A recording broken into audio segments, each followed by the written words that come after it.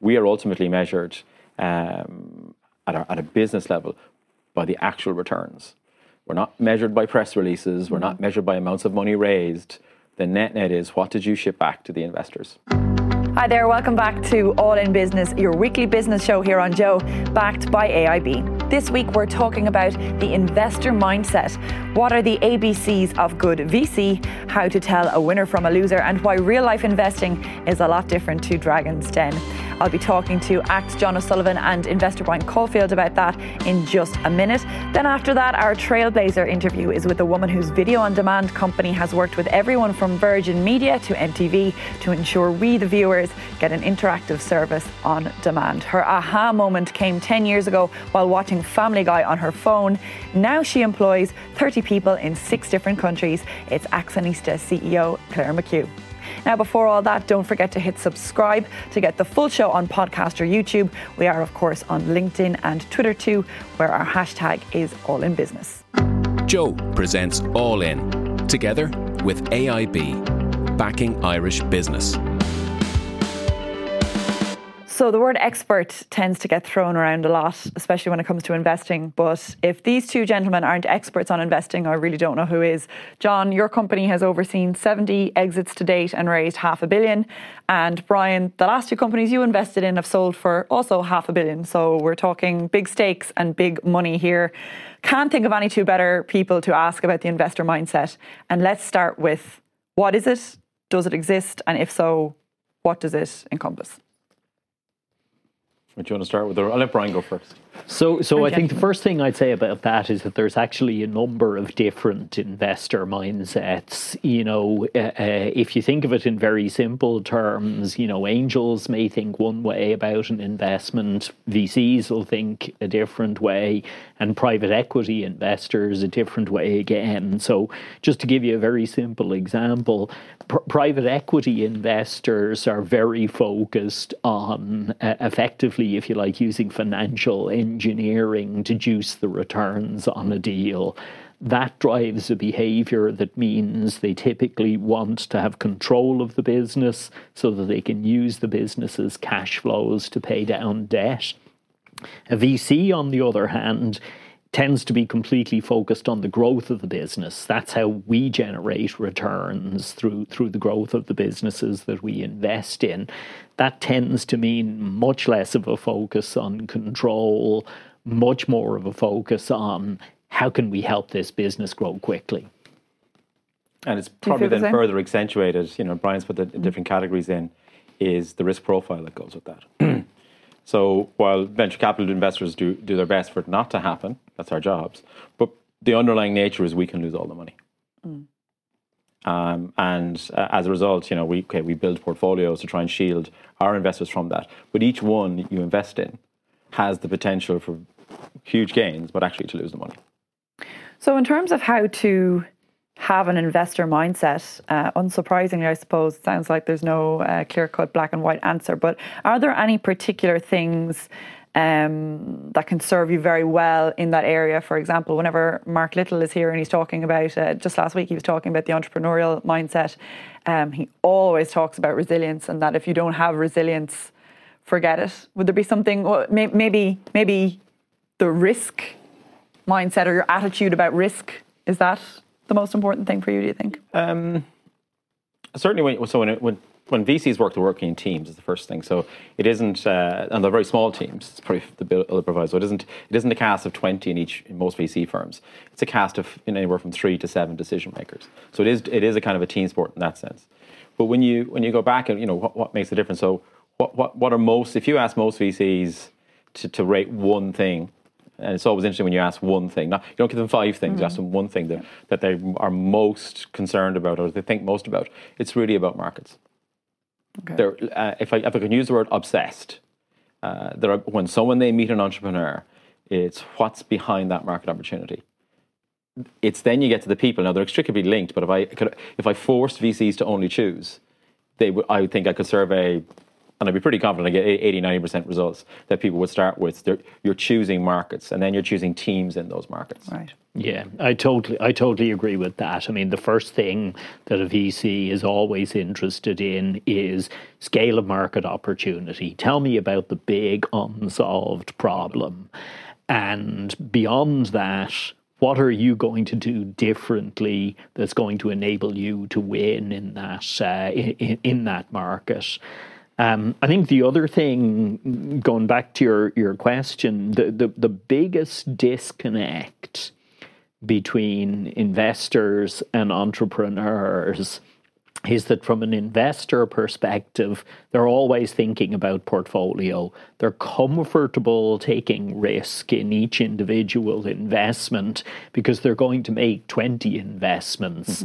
Many of those will fail, but the successes will outweigh the failures. So when an investor is looking at a company, they look at it as a portfolio asset, and they have an enormous choice of portfolio assets. You know, we probably look at kind of 3,000 investments a year in Draper Esprit and make, you know, maybe 10 to 20 investments in total. So each investment is a portfolio asset.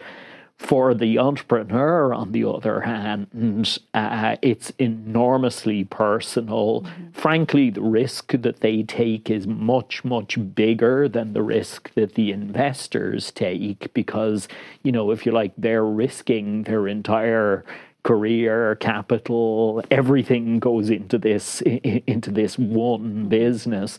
And that's the biggest disconnect, this disconnect between the hugely, hugely personal and the relatively impersonal portfolio mindset that a VC typically has. And do you see that disconnect as a good thing? Because I suppose in one way it would serve you. If you're, as you just said, looking through 3,000 options a year and picking maybe 10, do you have to stay disconnected to not get too personally Well, the way it works, it's probably worth getting a little bit into how it works.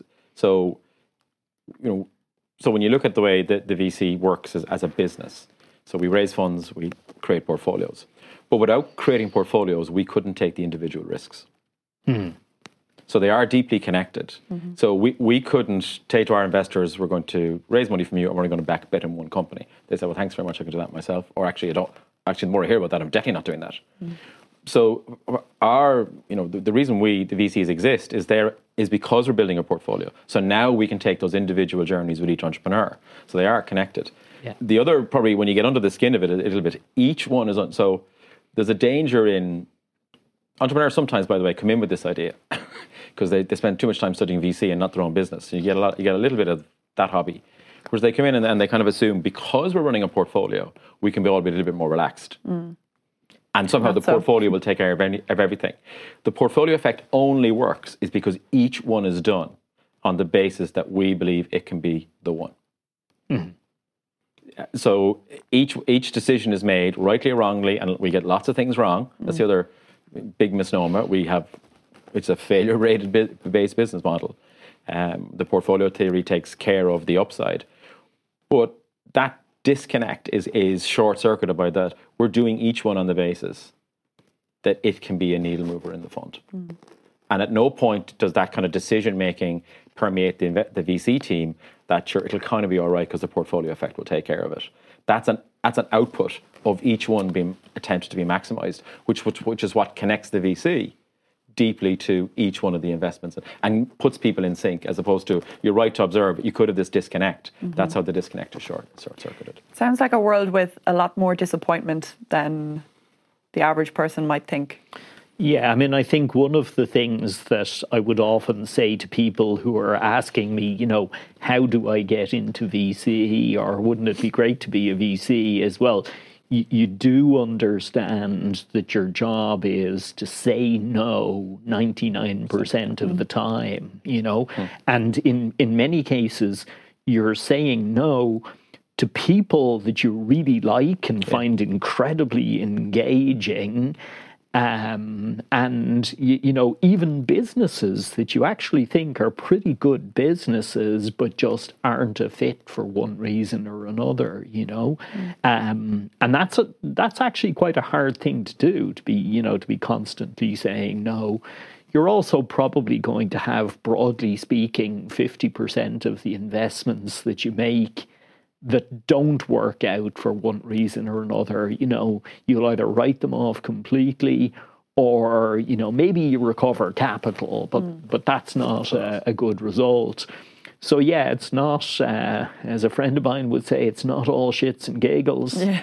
And even if you recover some capital, I think a lot of people would crumble under the psychological burden of a 50% failure rate. Like, have you seen that happen before, maybe with some colleagues or VCs? Well, what you'll see is, and the more experienced VC teams watch out for it, is that you can see clustering. So for certain reasons, you could see members of the team working on a lot of cases that actually at a particular point in time are either in trouble, not able to get out of trouble, and actually anybody who spends too long in that zone, it's not a great idea. So you see VC swap team members in and out every now and again. Right. Because you can't have team. Because what happens is it completely colours their view on new investments over time. And particularly when you've got younger members of the team who come in thinking it's a go, yes business, because that's the reason they joined VC, it's getting them through that period when they're going to have those really difficult situations to get them onto the stage where they become more mature investors. And that's a really critical period in a VC's career, is how they handle that period. Because equally, you could have a few situations, you deploy some money, you get a load of uplifts because of the VC said yes, and you think it's all great. Well, actually, it mightn't be. You just met other people who said yes. And the one is not a proxy for ultimate success. We are ultimately measured at a business level by the actual returns. We're not measured by press releases. We're not measured by amounts of money raised. The net is, what did you ship back to the investors? And was it in line with the risk you said you'd take? Do you think that the recent media portrayal of the VC world generally has taken that side of things out of the mix and left just an awful lot of glamorization? Do you think maybe that's why young VCs are coming in with that go, yes attitude?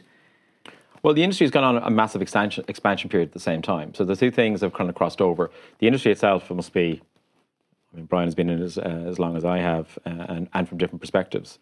It must be 2-3 times what it was, I would say, 10, 15 years ago. And it's accelerating.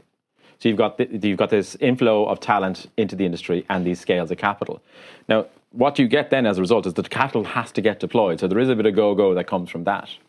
But at the same time, you've had a media portrayal of a kind of an elegant simplicity around it all. That, you rock up, you've got a good story, and there's some very funny videos made by very respected US VC firms about how far that's gone. I mean, they are absolutely Curb Your Enthusiasm type good, the production values, because they've thought about this. And what you're trying to factor is this phenomena. Have we seen a massive shift in economy's ability to support entrepreneurial activity? And we are seeing big changes in that. And is the capital moving at the same time? The disconnect in the middle is the portrayal of it, is that somehow people are just sitting there with revolvers and they're making quick decisions and shooting bullets. Then it's what happens next is where it all falls apart. And that's never covered in the media. So I'll give you a kind of real-time example. I can't name the company because the release is out yet. Sure. And they've just closed a very large one in our portfolio. And Brian would have seen the same situation, so I won't name them. So they're just closing out on a $20 million US-led financing, which is classically what you want to see Irish companies do. That's the steps they want to go through, and they're exactly on schedule. So we were working on it over the weekend, and in fairness, I think the CEO's done an amazing job. And I said, I can summarize how it's going with this. He said, in 48 hours' time, I hope to have $20 million in my bank account, which would be really good because I can't pay the wages in 72 hours' time. Yeah. Now, that's never discussed on the outside, really. Yeah. Yeah, I think, to be honest, the media portrayal of almost any profession tends to be wildly inaccurate, True. And I was involved in a Twitter conversation recently about this phenomenon called Gell Murray amnesia, right? He was a famous physicist. and he would sort of read something about physics in the newspaper, think to himself, this is a load of cobblers, turn the page, forget that, and think that the portrayal of medicine was very accurate, you know. So we all do that. But, you know, I think if you look at things like, you know, like Dragon's Den, I mean, the first thing is that it only shows part of the process. It shows the initial investment stage and does that very badly, right? It doesn't show the ongoing relationship between the investor and the entrepreneur. It doesn't show the kind of the trials and tribulations of growing a business along the way. It doesn't show the exit. So it's entirely artificial. It's like showing a first date as a reflection of a 40-year marriage or something. It kind of is, yeah. It's like, that's exactly right. It's like first dates and kind of equating that to the duration of a relationship, you know. So I would say it's generally unhelpful because it does create certain kind of expectations in entrepreneurs as to what the process is going to be like. And there's also a huge information gap, a huge missing information problem. I mean, one of the things that you see all the time is that a company receives an acquisition approach and everybody is going, oh, way to go, we're home and hosed, we're there. What they don't realize is that a huge percentage of M&A approaches don't lead to a transaction. They fall apart for one reason or another. I mean, many years ago in one portfolio company that we had 3 acquisition approaches that went way down the tracks and then fell apart. And not only, on top of that, 2 of those approaches were from the same company. So the same company tried Repeat twice. Heartbreakers. Repeat heartbreakers, exactly. And of course, you never see those reported in the paper. So they're essentially invisible to people, you know. That's, by the way, one of the reasons why VCs do have value to add, because they have seen them and they have the experience of how these things can go horribly wrong. Yeah. And in terms of, you know, as you rightly said there, a show like Dragon's Den shows the pitch, but nothing really beyond that. So much of the investor mindset obviously deals with the beyond that. That's the whole point. When you get beyond the pitch, let's say you've taken somebody on and your relationship is just beginning, what's the most important part of the investor mindset then going forward? Because I'd imagine you have to deal with some divas sometimes, and you know, maybe it's too late if you've taken them on and you know you've got X amount of years ahead of you.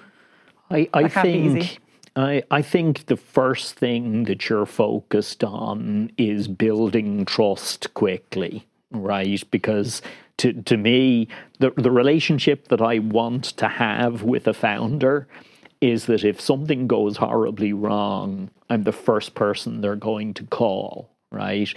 Knowing that I'll say, oh, no, but that then we'll move to the conversation about, okay, bad shit happens. What are we going to do? What? Yeah. Now what? Mm-hmm. And you only get to have that relationship if you've built trust early on, you know? So, you know, I think that's what I'm thinking about in the early days. You know, how can I help this company? What's the kind of the immediate value that I can potentially add? But also being direct and, you know, where I think things need to change or that things could be, you know, things could be done better.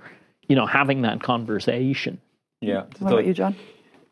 It's kind of like the way we describe it in the office, like the oscillation problem. The last thing you want to do is the VC getting to the same oscillation sink as the entrepreneur, because it's hard enough for them.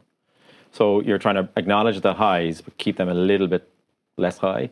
And when something poor happens, well, not to to accelerate the descent into the rabbit hole. And that's, but Brian's totally correct, that's to build the trusting. So they begin to understand that no matter what they say to you, within limits, that actually, you can react in a fairly measured way to the news. Because what you want to ensure on your side is the information flow is fairly transparent. Mm-hmm. Now, that seems very easy to say, but the entrepreneurs are quite concerned from the get-go that actually this is my company, and we want them to feel that way. But once you take in outside investors and outside senior team members, it's not quite actually your company anymore. Mm-hmm. So the phase of responsibility changes. So you're trying to preserve the kind of massive internalization energy that comes from this is my company and balance it out with, well, how are we getting the right inputs to what's going on around us? And have you ever had any really serious pushback to that, or has it ever gone horribly wrong where someone's just not getting it or not accepting it, I suppose? Well, there's two types of pushback. The first of all, the first is you want people to push back because it's not like we have some incredible crystal ball that we have all the answers to all the questions. What we have is advanced form of pattern recognition. To be fair, we have done this a while. Brian pointed out the value add earlier. It comes from the same process. We've built companies from 0 to 30 or 40 million several times. We know that are all the same. And we're obsessed about market context. So we're very interested in how you do it in that particular context. So people can have different views in this. You've got to get to the best answer. And it's finding a way, and that Brian touched on about that pushback. Equally, they should push back on you. If they firmly believe that what you suggested is not the best way, well, actually, what you want them is to articulate the why of that. What you don't want it to break down, and it's incumbent then on the VC to articulate the why of what they've just said, as opposed to make it so. Mm. Because once you start issuing make it so commands, it's broken. Yeah, badly broken. Yeah, you might think it's okay because everything is running fine, but you haven't seen the problem emerge yet from everyone's gone binary. Because once it goes off, and it will go off the rails, you don't have the underlying communication patterns in place for people to appreciate, well, what's been going on here. People have just been in sort of offering edicts to each other and willfully ignoring them at the same time. Mm-hmm. And for a VC, that's the amber light's gone on now. And you might not have seen it show up in the business, but you're constantly trying to bring that back into some kind of normal zone. So when you net out where it gets really difficult is you have a fundamental difference of view about a major decision for the business. So let's not get bogged down in what are modest decisions, a major decision for the business. And that's actually what the VC will have been doing. Is first of all, you don't want those happening every week. No, you've got a real issue. Is actually over building that trust that Brian described over a reasonably medium to long period of time, and this issue arises. Mm-hmm.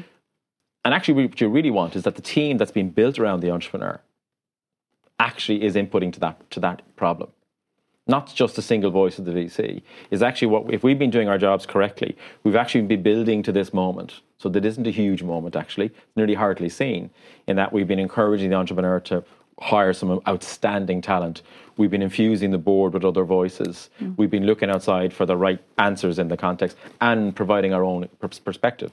And when all that's melded together, when the big thing arrives, you'd hope that group can figure it out. And you're trying to avoid that binary moment as much as you can. Now, it does happen every now and again, and the reality is that's why you do see teams change over time. And everything you're talking about there, do you think that plays out the same in the US market as the EU market? Or just as you mentioned, there being a difference between, startup investor, angel investor, private equity, etc. Is there a big difference in the mindset between US and EU? I don't actually think that there's a big difference in the mindset, and I think this is one of the kind of the great fallacies, but there is a very significant difference in the market context, right? And that market context drives different behavior in many respects, I mean, to give you a couple of examples, I mean, the first thing is that the amount of capital available per head in the US market is about 6 times what's available in the European market. I mean, the US is literally awash with capital. And that firstly means that US investors tend not to worry about who's going to write the next check, because there's just so much capital there that there's always somebody to write the next check. They also tend to be very happy to write bigger checks because they've got bigger funds, and they're gonna make 20 or 25 investments the same as the guys in Europe do, but they're going to do it from a fund that's very much larger. So are you saying there'd be less risk aversion? Do you think that's... So I think I suppose the point I'm really making is that European investors face a different set of risks to the risks that US investors face. And as a result, they tend to manage against those risks in a slightly different way, right? They're slightly more concerned about a company running out of capital, and therefore probably slightly more conservative in their approach to deployment of capital. So it's a different context rather than a fundamentally different mindset. So for the entrepreneurs, how does that net out? You got to be very careful with generalizations here. You got to use a very small g. Yeah, they're essentially running them at higher clock speeds. It's not that the European ones aren't running at high clock speeds, but a lot of the US ones, you see this very high clock speed. And what they will do is they will use capital to solve problems. If they still believe in the market opportunity, going back to that, throw money at it. They will, well, they'll do more than that. They'll throw people at it. Now, for your average European entrepreneur, that's a new phenomenon that's introduced into the room. They will change the people in a heartbeat, provided they still believe the opportunity. They will add people around the entrepreneur. They will do everything they can. But if it isn't working and they still believe, because capital, it's not quite no objective. They have a lower bar to raising more capital. They will not let the people interfere with that belief. They will believe they can add other people. And their market environment has those people available to them. Do you think that's a good thing or a bad thing? It's a bit impersonal, but... For the providers of capital, if you can run at that clock speed and you have enough money, it on average, and they do it for a reason. They know that when you play that role across the portfolio, across multiple funds over time, you get better outcomes. Okay. In Europe, if you here's the back to Brian's market context. If you attempted to do that in Europe, it's not clear you could even achieve it, because you'd need a whole environment would weigh to capital, and you'd need bigger pools of people to choose from to then play that game. So European VCs would be more aggressive on that front, but because of those slight limitations, and those limitations are changing, they tend to work through these problems in a different way.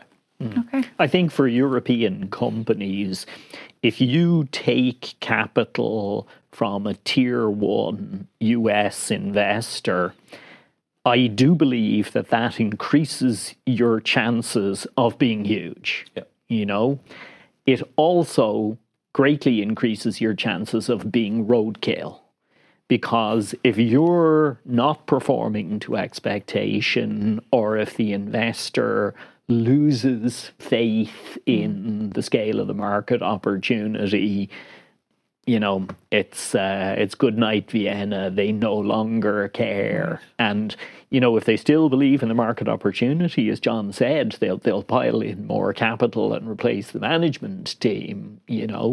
But if they don't believe, they'll just draw a line through it and move on. It's very much beware the double-edged sword, is what I'm hearing. Yeah. I mean that it is a double-edged sword. It's not a bad thing, but it is a double-edged sword. Well, look, that is where we're going to leave it for this particular discussion. But don't go anywhere, you two, please, because I will be back to you in just a few minutes with the one to watch. The who or what in Irish business has caught John and Brian's eye this week, and why. Joe presents All In, together with AIB, backing Irish business. Telling better stories through technology. That's the mission of Dublin-based video tech company Accionista. Celebrating its 10th anniversary this year, CEO Claire McHugh is here to tell us about the highs, lows and key investments of a decade spent in video on demand. Claire, thanks so much for being with us. And first and foremost, happy 10th birthday to Accionista. Big year for you. Oh, thank you very much. Yeah, we'll be celebrating that this year. So that's going to be a lot of fun. Any going to plans stretch that one out. Yeah. Not yet. We're taking our time. But yeah, definitely a big celebration. Maybe stretch it out for the entire year. Fantastic. And let's go back to the beginning in terms of what Accionista does, because you're a video tech company, but I find that term can mean many different things to many different people. What does it mean to you? So for us, what Accionista does, it enables media companies to build direct-to-consumer video apps on all of the different platforms that are out there, the devices that people watch video and TV today. So, and uniquely what it does is it enables them to have two-way viewer interactions as well. So if you're watching the video apps, you can shop, sign up to newsletters, find out a bit more context around what it is that you're watching, or anything like that. So, for example, some of our customers, they range widely. QVC is a big customer of ours, is one of the biggest shopping channels in the world. That's all about shopping.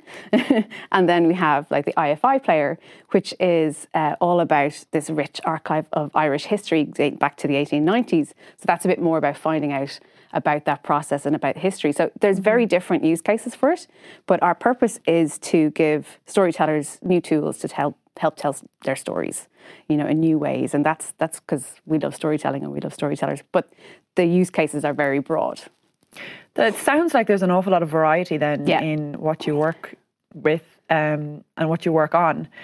What's been your favourite thing to work on so far, or the biggest or the most unusual? What stands out to you in 10 years? Oh, in 10 years, I mean, the whole thing as a journey has been amazing and incredible, and it's a team effort from people who started the company with us straight through to now, the people who are helping us scale it.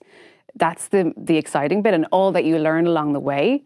The stuff I really love learning about leadership, being a better leader, kind of improving, helping other people grow their leadership journeys as well. That's the thing that I really love. But also, some of the cool stuff that we do with the IFI is fantastic, because they are literally saving stories from the basements of people's houses that have been rotting away there for years, and digitizing them and giving them new life and bringing them to a new audience. We're also working with this amazing company in Amsterdam at the moment who are using our product. Water Bear Network. Yeah, tell us about that, because obviously sustainability being the word of the day for quite some time now. It's really about environmental activism. So the lady who founded it was working with NGOs for years and could see that they weren't really connected to the audience they needed to be connected with. And her kids were the audience they needed to be connected with. So this is very personal to her. And, she wanted to give them a way where people could watch video about the NGOs and actually, while watching it, while engaged, while they have their attention, to actually engage with that NGO. So help out on that project, donate here, clean up this local beach, something very active and that would catch them in that moment too, I suppose, before. This is it, because their attention has gone somewhere else 5 minutes later. So yes. And that's quite a new project, isn't it? Was it 2018, I think I saw? It's relatively new, and they have huge ambition for it. So it's rolling out later this year. So we're very excited to work with those guys. But they all use the same product. So we are building the product. That's what the team in Dublin is doing. And we are, we're building onto it, and as you build a product roadmap out for it, you kind of see what are all the commonalities that all these companies have, what do they need, and that's how you scale it. And lots more scaling to do, hopefully, in the next 10 years. But before we get to the next 10 years, let's go back 10 years. Before all this, you were in Setanta Sports. Yeah. It's a far cry from that to what you do now. Tell us about your eureka moment where you realised that this is what you wanted to do. Well, Setanta was the first time that I worked in a media company and a media startup, and I worked with some amazing people who had learnt all about this and have been at the forefront of TV in Ireland since like the 60s and 70s. They were really experts in it. So I learned from the best people about the industry. I got interested in the industry that way. And also I could see where it was going. And that for me is really exciting. It's like being part of an industry that's developing and changing, and technology is helping it change for the better. And then being able to shape the future of that. That's like incredibly exciting. So when we saw streaming coming online, like it was 2010 where we just had touchscreen devices. I think the iPhone had just come out before that. And we had streaming, and it's like, okay, so that like you can touch video now. What's that mean? That was kind of the eureka moment for myself and Dara to go, this is going to be huge. This is a big thing. And this is a huge shift in the industry. We should do something about that. It took a long time to pan out, like longer than we thought. Initially, we thought it would just like straight The away. business or streaming? Streaming, like the industry. So like you see an industry moving, you see big shifts in it. And when there's a lot of big players in that industry, it does change, and it changes hugely, but it can take a long time. It can take 10 years to really sort of pan out. So so you have to kind of be patient with your vision as well. Yeah, that must have been difficult, I'd imagine. Yeah, it's hard. Yeah. None of this is easy. Like, you know what I mean? Like, And that's the bit we'll clip up. None of this is easy. You're dead right, Claire. That's why we're here. In terms of it not being easy, Claire, maybe it's a bit easier for people who have, I don't want to say swanned through, you know, Silicon Valley, Ivy League schools and whatever else. And, you know, maybe they've come from Eton, made the right connections. But you certainly took a non-traditional route for someone in tech anyway. I saw in your bio that you had spent some time in Ballyfermot Arts College Rock School. yes. Please tell me more about that. Well, my parents will agree with you. I'm quite creative as a person. I grew up in a very creative household. My mom was an artist, and my dad dabbled in amateur theatre group and still does. So we were brought up in an environment where we were kind of reading lines out the weekend and helping, you know, sitting for paintings. It was just like, you know, there was always Eclectic. something going on. It was eclectic, but they were doing things where they were creating something that was art that hadn't existed before, and then they were making money from it. And that for me, that was kind of like a thing. So I was kind of artistic as a kid, so I wanted to get into that a bit more, but it was also quite musical. And I was in a band with my friend, and we decided to go to Ballyfermot Rock School together, and we had a great crack. It was really an amazing place. There was lots of energy there. It must have been the first or second year they were running the programme. I made great friends there, you know, and got to sort of figure out that I wasn't the musician I like to be. Or certainly it's a very hard slog. I mean, whatever about building a tech company. I was going to say, any harder than... I think so. And not for me, you know, not to the extent, like I love playing and I love singing, but it's not something that I want to base my living from. Hard to say, probably and presumably, since, you know, since that is your background, it's probably hard to say. But I wonder, you know, do you feel that things would have been any easier for you or any different for you if you had had a more traditional... what is the word I'm looking for? You know, if you were making those connections, I'd be thinking of this now purely from a networking point of view, even because you know the way in Ireland, especially, it's very much who you know, and I haven't found it to be that much different in tech or in business. Do you think did that, you know, set you back at all, or were you able to bounce more into? Maybe you were more flexible. So when we started Actionista, the tech scene of Dublin wasn't anything like it is now. Like, it's completely changed and evolved. And I think so for the better. You know, we've had a lot of the foreign direct investment companies come in here. And, you know, we've got Google, LinkedIn, and they are participating in the community as well. But there's also the smaller companies that are also participating. And then there's people. There's good accelerators. There's people running meetups about specific things. And there's employees from those companies sharing their knowledge and sharing their expertise. And there's a good vibe going on where people are really helpful. And you have entrepreneurs who have sold their companies and been successful come back, and they will gladly share their experience. Like, it's a really open, collaborative environment. When I started, I don't think there was any accelerators or... It was like you kind of... There was no scene. I understand. So it was just kind of like... And there is now, presumably. There is now, yeah. There is. And it's very healthy and vibrant and wonderful. Yeah. And in terms of, you mentioned employees there, and, you know, we're very lucky in Ireland that we have the talent, I suppose. But what about keeping the talent? As I know you have some interesting views on working remotely and the future of work. Future work is changing. There's a lot of startups like looking at that issue and you know, thinking globally, because in Ireland it's certainly in Dublin there's startups that are solving global problems, thinking globally and doing very ambitious things and having very ambitious visions. And part of that is like not being constrained by your borders and thinking a bit further and getting diverse opinions and you know, if your audience for your product is global, then the team that's building it should potentially be global as well, and not just little tiny clones of yourself. So we have to think about that in a better way. We also have to think about things like maybe everyone doesn't have to come into the same office every day and sit beside each other. Maybe people can work from Galway or work from Cork, or, there's loads of places where people can work from. And of your 30 staff, then, how many would you say work remotely at this point? We are 50% distributed, right? Which is huge for us. And it wasn't by design initially, but we've really leaned into it. And some of it has been people who've lived here for a couple of years in Dublin and then gone home.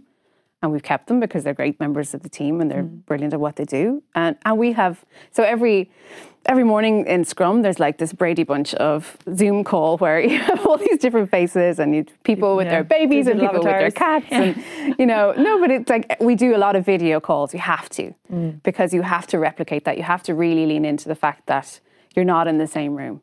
And we have to think about that first as well when we do anything together as a celebration. Like we get everyone together at least once a year, and we're hoping to do that this year somewhere sunnier than Dublin. But it's we all really need a bit of that. Yes, but it's about leaning into it and not looking at it as a problem, but really saying, okay, this is a trend.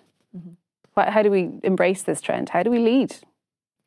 Speaking of leading, how often do you get the "so you're a female CEO" thing? How big a thing is that for you? But how big is it in terms of? Well, that you're a CEO and that you're a female, because I just find sometimes that female CEOs are like trying to find a diamond, or they're the most rare thing. They're too rare, unfortunately, and I know that's something you feel passionately about. Yeah. So like, there's loads of them, and it's actually a great trend that I'm seeing more and more and more, particularly in tech, because I think it's that sort of young scene as well, where you get those opportunities, or you can start your own company, and it's not like people are looking at you going, "Why are you doing that?" But it is something that the society in general could benefit from, having more female leaders, for more females on boards, so governance, through to younger managers getting the opportunities to learn how to become senior managers and grow their own leadership capabilities, but also like having that voice at the table to make those decisions, just in terms of growing a more equal society and a fairer society, and a society that's more reflective of the world, We're very proud of. How do we do that though, in terms of? You just have to actively think about it. Like, think about it and move it forward. Like, we have a 50% female, male, like, split on our management team. I'm very proud of that. I won't change that. Yeah. We're 30% female overall. That's not good enough, but we're getting there and we're shaping that. I'm also part of this year, this wonderful program called Going for Growth, which is run by a lady called Paula Fitzsimons, and I think it's backed by Enterprise Ireland and KPMG. And they, for the last, I don't know how many years, I think it's 10 years, but could be more.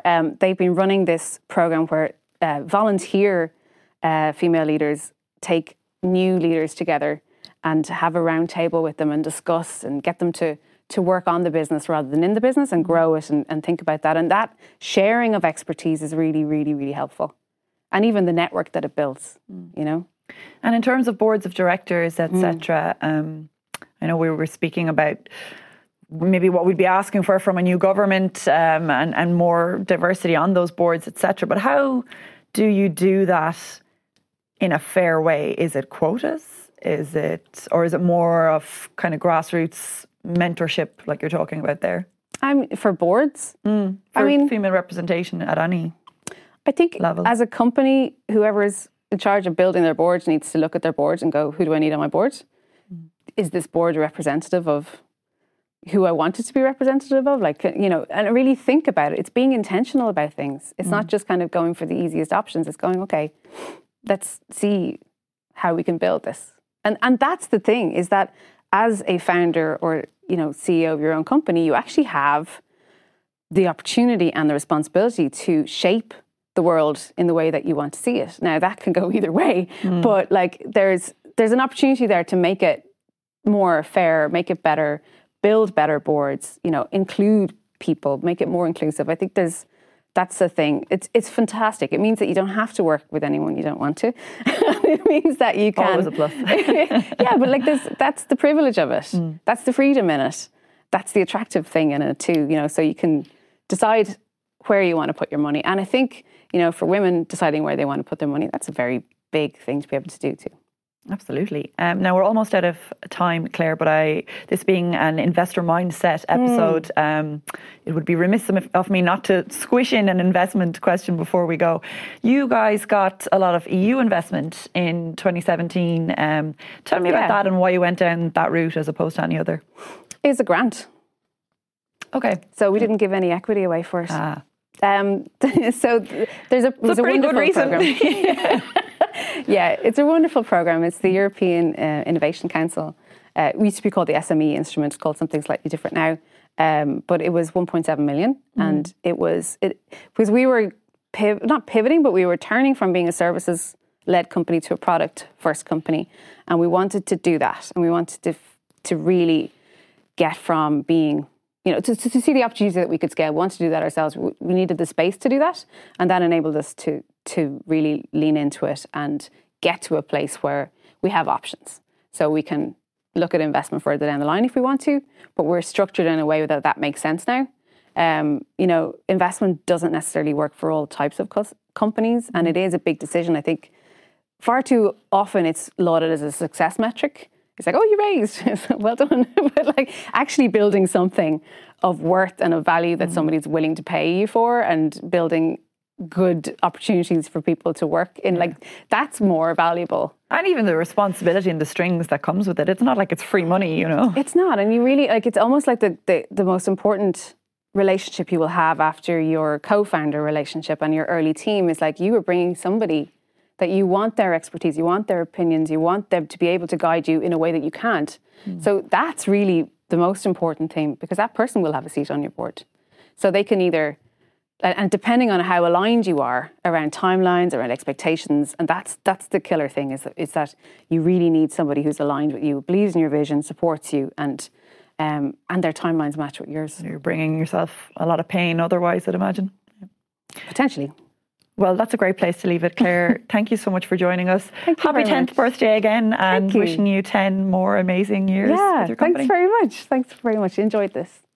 Joe presents All In, together with AIB, backing Irish business.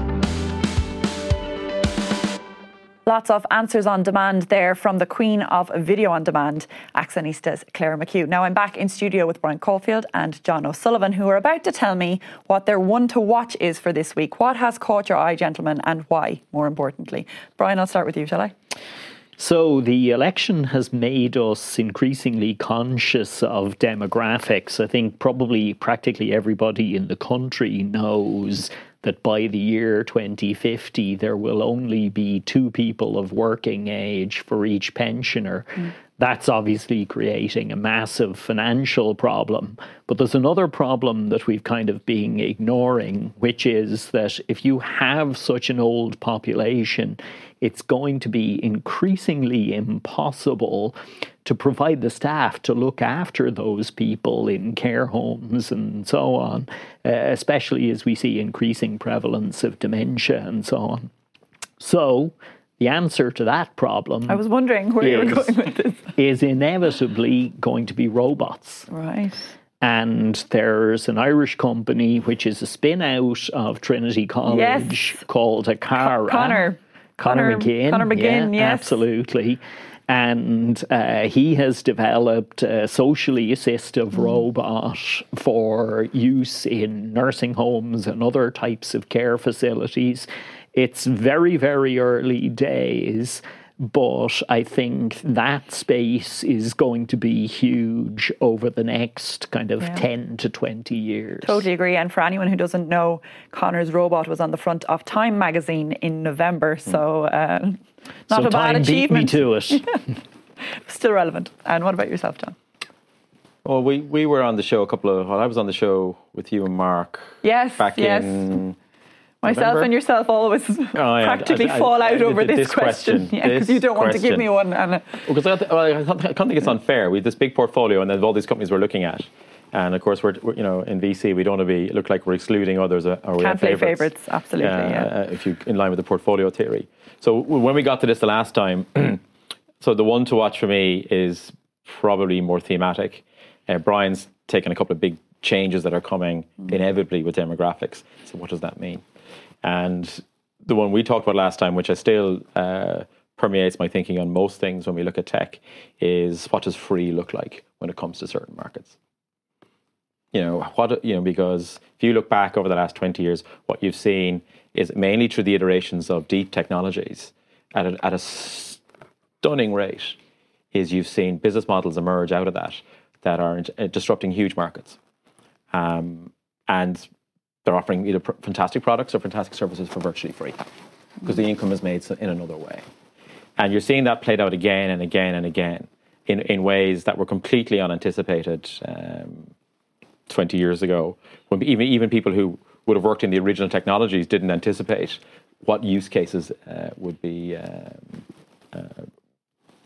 come up. And John, would you be heralding the case for free, or would you be the type to say, anything that's free comes with a cost somewhere else? There's money to be made somewhere in the equation, and if you can't see the product, you're it. Isn't that what they? Yeah, that's where that phrase came from. It came from exactly that phenomena. So you look now, let's take a market that's around today, and you can see how people are beginning to tug at a very established marketplace.